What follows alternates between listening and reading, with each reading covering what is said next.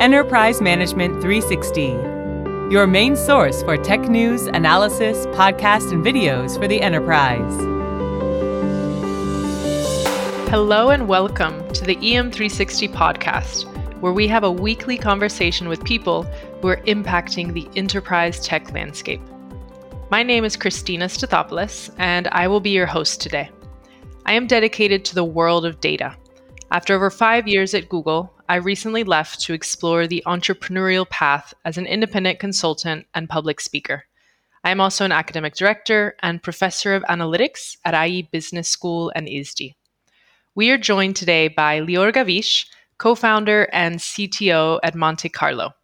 And we're going to be talking about establishing trust through data observability. Welcome, Lior. How are you doing today? Hi, Christina. I'm doing great. Thanks for having me. I'm super excited about the show. Of course, me too. And it's wonderful to have you on. So thank you very much for your time. Could you start by introducing yourself? So tell us a little bit about who you are and what you and your team do at Monte Carlo. Yeah, of course. So my name is Lior. I'm originally from Israel, but I've been living in California for the last 12 years or so. I'm a software engineer by training and by trade.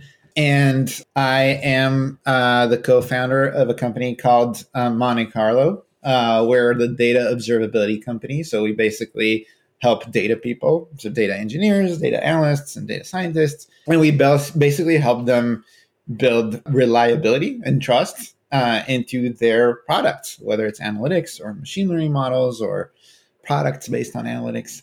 We'll talk a lot about it today, and excited for the show. Yeah, I'm looking forward to hearing more about the company, about Monte Carlo, and all of this data reliability or observability space, because I've been hearing tons of buzz about this lately. But first, I would love to start by taking a step back. So looking at the data engineering and the analytics space as a whole, what do you foresee as the overarching trends as we kick off this new year, 2023? Great question. I don't have a crystal ball, but I think, we're all reading the news about the overall kind of financial changes and potentially a recession. And we're definitely seeing companies thinking more about their expenses and their businesses in new ways. So I personally can't help but thinking about how that's going to affect data teams. I think the good news, and we're seeing it across our companies, the companies that we help, overall, the investment in data hasn't fallen at all. In fact, people are continuing to invest in data.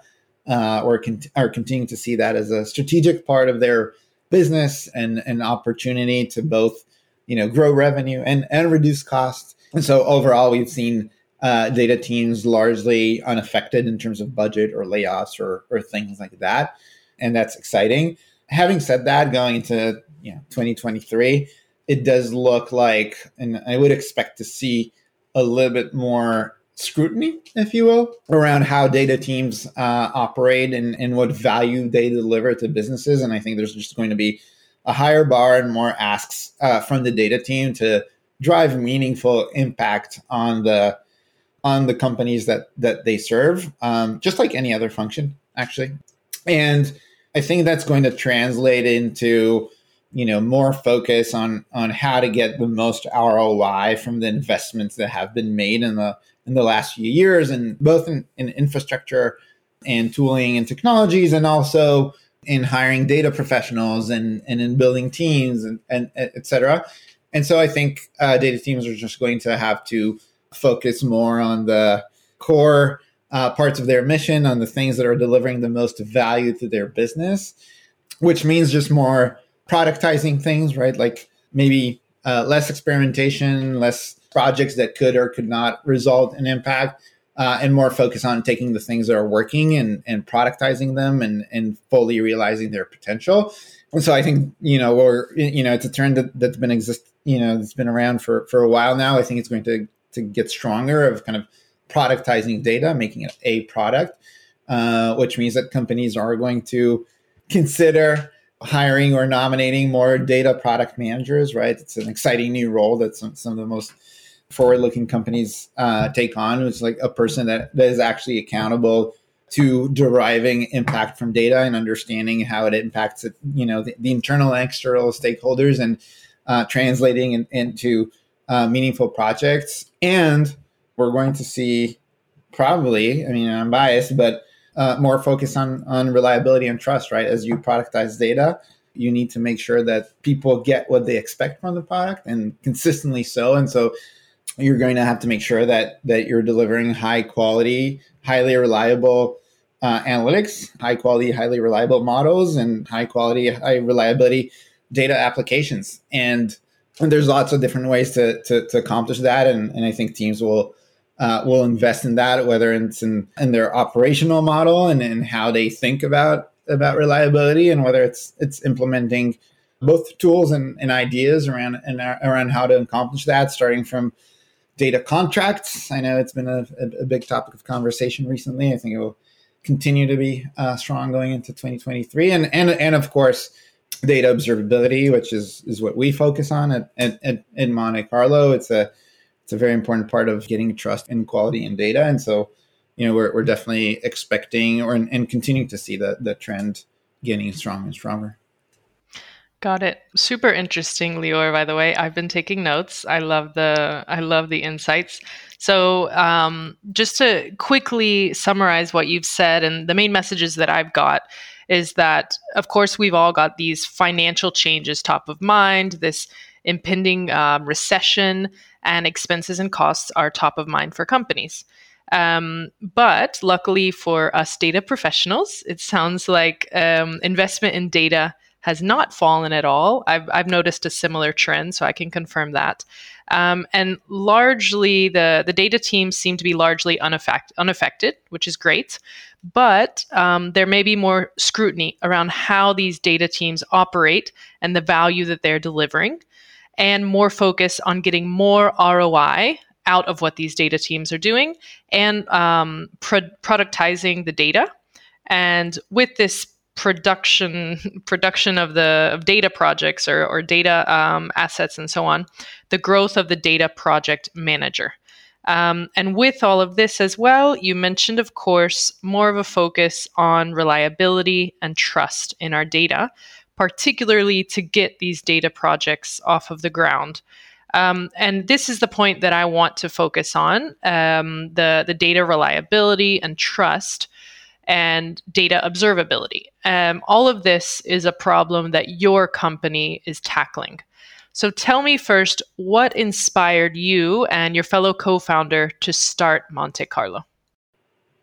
I love that question. It brings up good memories. Good time. So basically, I'll give you a little bit of background about what I did before. After grad school, I started a company in the cybersecurity space. It later got acquired by what was then a public company called Barracuda. And then for a few years prior to starting Monte Carlo, I was at Barracuda. I ended up running the engineering team there. And a lot of my time was dedicated to building what was then the next generation products for Barracuda. And specifically, we were implementing methods based on machine learning and analytics to solve certain kinds of fraud that were very prevalent with our customers and that were very, very difficult to solve using kind of a more traditional rule-based approach. And it was a lot of fun. I really enjoyed it.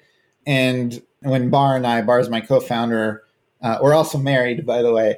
When Bar and I were talking, there's a love story behind this. Yes, of course. And when Bar and I were chatting about some things that we might want to tackle together, I was thinking back about my time at Barracuda and the products we were building, and specifically the times we were actually disappointing our customers, right? Like the times where the products that we were building didn't deliver what the value that our customers expected us to deliver.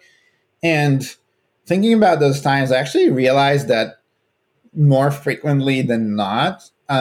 It wasn't like the traditional kind of stuff that me as a software engineer thinks about in terms of reliability, like, bugs and infrastructure problems and application issues and things and scale issues.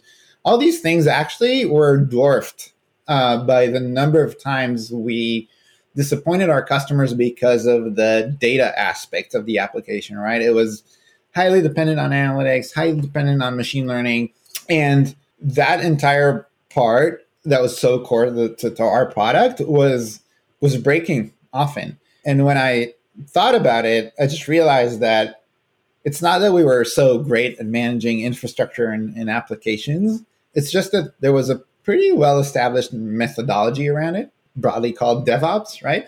And a lot of tooling that actually helped us manage the reliability of those aspects of our application, right? So we could measure how healthy our application is. If something happened, we could respond to it. We had the right tools to identify what's broken, and so we could manage it to a certain SLA or service level agreement.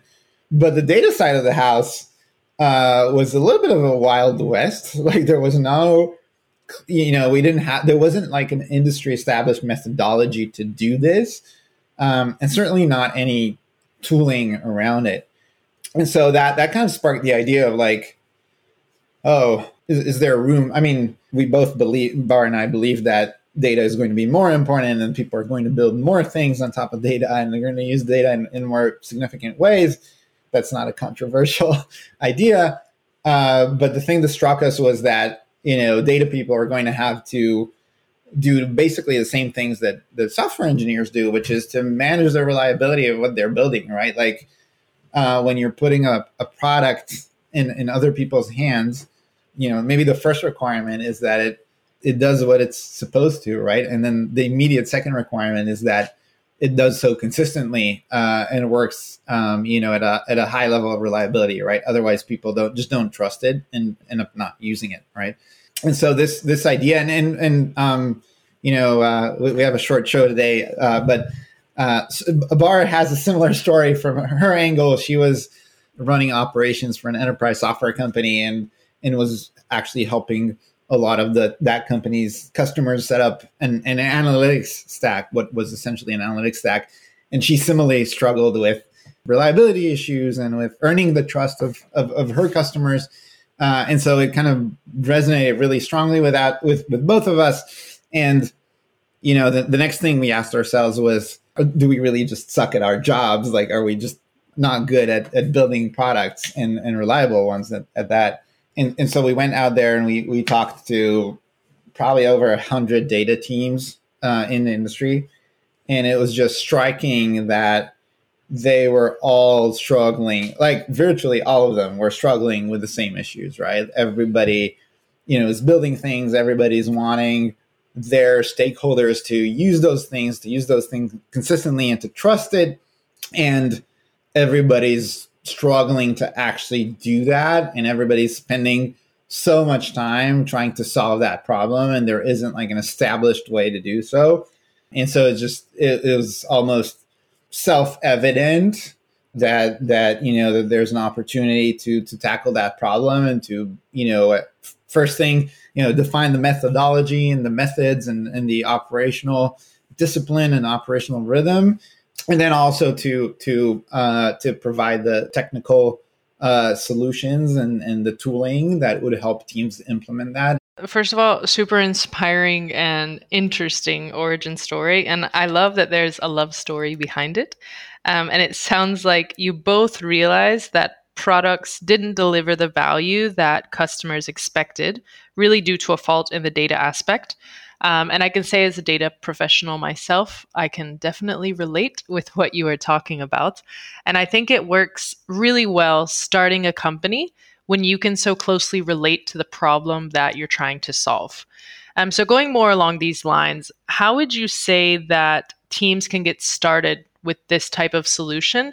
And also, what should teams ideally be looking out for? So yeah, great question. How can teams get started with? And at that, at this point, it's maybe worthwhile to explain where most teams are before they adopt a data observability solutions.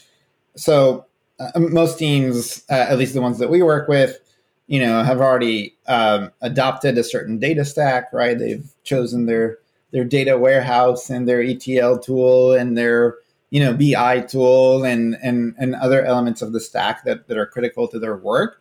And not all teams, but most teams have already implemented some steps to take care of data quality, right? And typically it will take the form of running basic testing or data quality checks in certain critical parts of their pipelines, and sometimes using tools like like DBT testing or Great Expectations or other capabilities.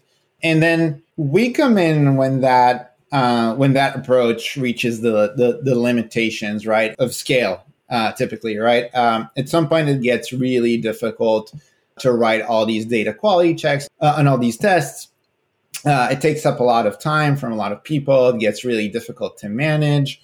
And actually, a lot of things start slipping through, right? Because there's just a limit to how much one can anticipate all the things that could go wrong in a sufficiently complex data stack, right? And that's when people usually start thinking about a more scalable approach to this. And Christina, you asked, like, how do teams get started with observability and what they should be looking for? And so basically, we're borrowing a lot of the concepts from the world of application and infrastructure observability, and kind of going on the in the footsteps of the tools that inspired us as software engineers, things like Datadog or New Relic. The idea is that you basically connect the observability tool to all the different pieces of your data stack, right? Be it the warehouse or the lake, the BI tool that you're using, the orchestration layer, whether it's dbt or Airflow or something else. And you proactively collect a lot of information from all of those different pieces. The reason is that any part of the system can break, and also any part of the system can be extremely helpful in understanding why things break. So these are really two very important concepts in observability. The first is that you need to proactively collect a lot of information from the entire system in order to understand its health. Actually trying to instrument every single table that you have and every single metric and every single part of your pipeline separately is hard to scale and hard to anticipate, right? And we talked about it around testing. And so you want to collect all the information you possibly could up front, so you have it in case something breaks or in case you need to understand why it broke. And then and you need to do that, end to end across your stack. And then if you have logs and metadata and metrics, you can actually consistently monitor the system, right? You can proactively understand whether something is anomalous and proactively alert the team about it, right? So if something breaks anywhere, you'll want the data team to be advised about it rather than, getting an angry phone call from someone using your dashboard. And the second thing is you want all the information you would need in order to drill in and troubleshoot and triage and understand what happened, right? And this is something that teams struggle with if they don't have observability in place. It's both finding out about the issue very late and from an angry customer, and when things break and when you find out, sometimes spending somewhere between hours and sometimes weeks to figure out what happened. And so a good observability tool would actually solve both of these problems, notifying as early as something happens, via Slack or email or whatever it is that you're using to communicate, and giving you all the information you need to accelerate resolution and get things back to normal. Now, if you can manage these two numbers, right, the time to detection and time to resolution, you can overall optimize what we've come to call data downtime, which is the time overall where your data products are not usable, where they're basically down from the perspective of the people using them. Got it. I'm taking some notes now. So it's all about minimizing data downtime. And you were speaking about how, like, the goal of this is to proactively collect information to understand the health of your entire data pipeline in case it breaks, and also to understand why it's breaking. And then you talked about proactively alerting the data team about issues. And what you want is to have all of the information needed to triage and resolve this before it gets to a customer ultimately. So, all about, like you said, minimizing data downtime. And you kind of spoke to this as well, but as we're speaking about getting a solution like this up and running, what's the difference between, like, when does this make sense to implement versus when does it not make sense for a team? Like, what's the point that we know that it makes sense, or should they always be considering something like this? I would say, every person building a product needs to be thinking about how to, manage the implicit or explicit service level agreements around it, right? You need to think about how you're going to get trust from the people consuming what you're building. But you allude to an important point. Like, observability is not always the right solution or the necessary solution, if you will. I think maybe the key things to look at are probably, like, first and foremost, maybe the size of the data team, the number of people building the system. Usually, when it's just one person or a handful of people, which is how we all start, there's enough shared context, there's enough communication. People know enough about how the system works that it maybe doesn't break that frequently. And if it does, it's easy for any one of the individuals to identify that something is broken and to quickly solve it because they really have the full context. Once you start getting into larger teams, where large is maybe starting with 4 data engineers or 5 data engineers or somewhere around there, that gets more complicated, right? People are starting to build things without fully understanding their unintended consequences. Suddenly, not everybody knows how everything works. And so it gets more difficult to know that something's wrong or to fix it. And so observability is something you typically adopt when you're growing your data engineering team beyond the kind of initial, 1 or 2 engineers. The other thing to look at actually is the criticality of data, right? If you actually don't care about it, it's surprising, and it's increasingly a minority. But some companies actually don't use data a ton, or don't use it for anything that's crucial or critical for the business. And then, for those types of companies, maybe it doesn't make sense to invest in having reliable data, right? And then finally, the scale of the data system matters. Again, if you have a handful of tables and a handful of dashboards around them, the level of complexity is probably not going to create critical reliability issues, and troubleshooting them is not going to be extremely difficult if something happens. But when you start getting into dozens of tables, hundreds of tables, and some of our customers actually have hundreds of thousands of tables, and similarly dashboards and reports and machine learning models and whatnot, when you get to that scale, things start getting more complicated. Breakages are more frequent. Breakages are harder to understand. And so that's where you want to start thinking about adopting a data observability solution. That makes sense. So smaller teams, smaller processes, smaller scale systems where everybody understands the full context. They may not need observability, but once it starts to become more like complex ecosystem, lots of data tables and dashboards and so on, then that's where data observability can really change things. So I have one last big question for you, because I always like to bring these conversations closer to reality. So can you walk us through a successful use case? Oh, yeah, absolutely. So one of the cool use cases that I really like, and it ties to the recent news around the storms in the United States and all the impact it had on flights and airlines. So actually, one of our customers is JetBlue. It's a relatively large airline here in the United States, and JetBlue, other than their airline activities, they happen to be the biggest instance of DBT out there, at least as far as we know. They have thousands and thousands of DBT models.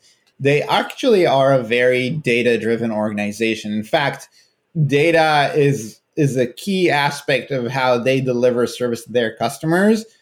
When anything happens to a flight, when there's any change of schedule or weather, any individual needing to make a change of their flights, they heavily use data to make sure that they're operating efficiently and that people actually get to where they need to go, right? So their team, every time you talk to a JetBlue person or anytime a JetBlue employee makes a change to a flight, it all runs through the data platform and through the data systems, which allows JetBlue to have one of the best service levels in the industry.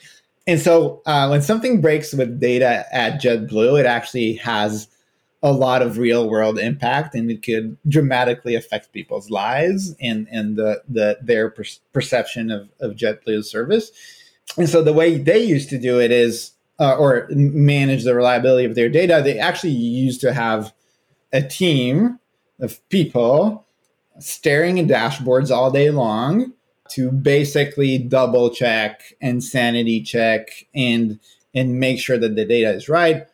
They then augmented it with a lot of DBT tests to essentially automate some of that work where they could.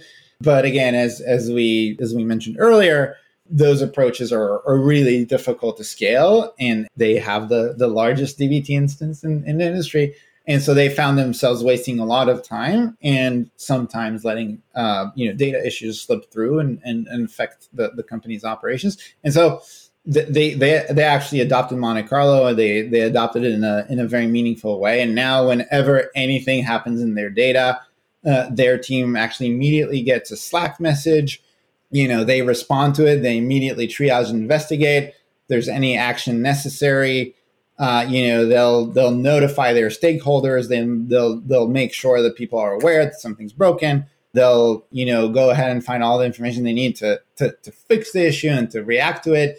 And so that's been such a great story that I really love, and we've actually been able to have a lot of impact. Yeah, that's a very timely story given everything going on in the US with the airline issues lately. So I think more airlines outside of JetBlue need to listen to this conversation of ours.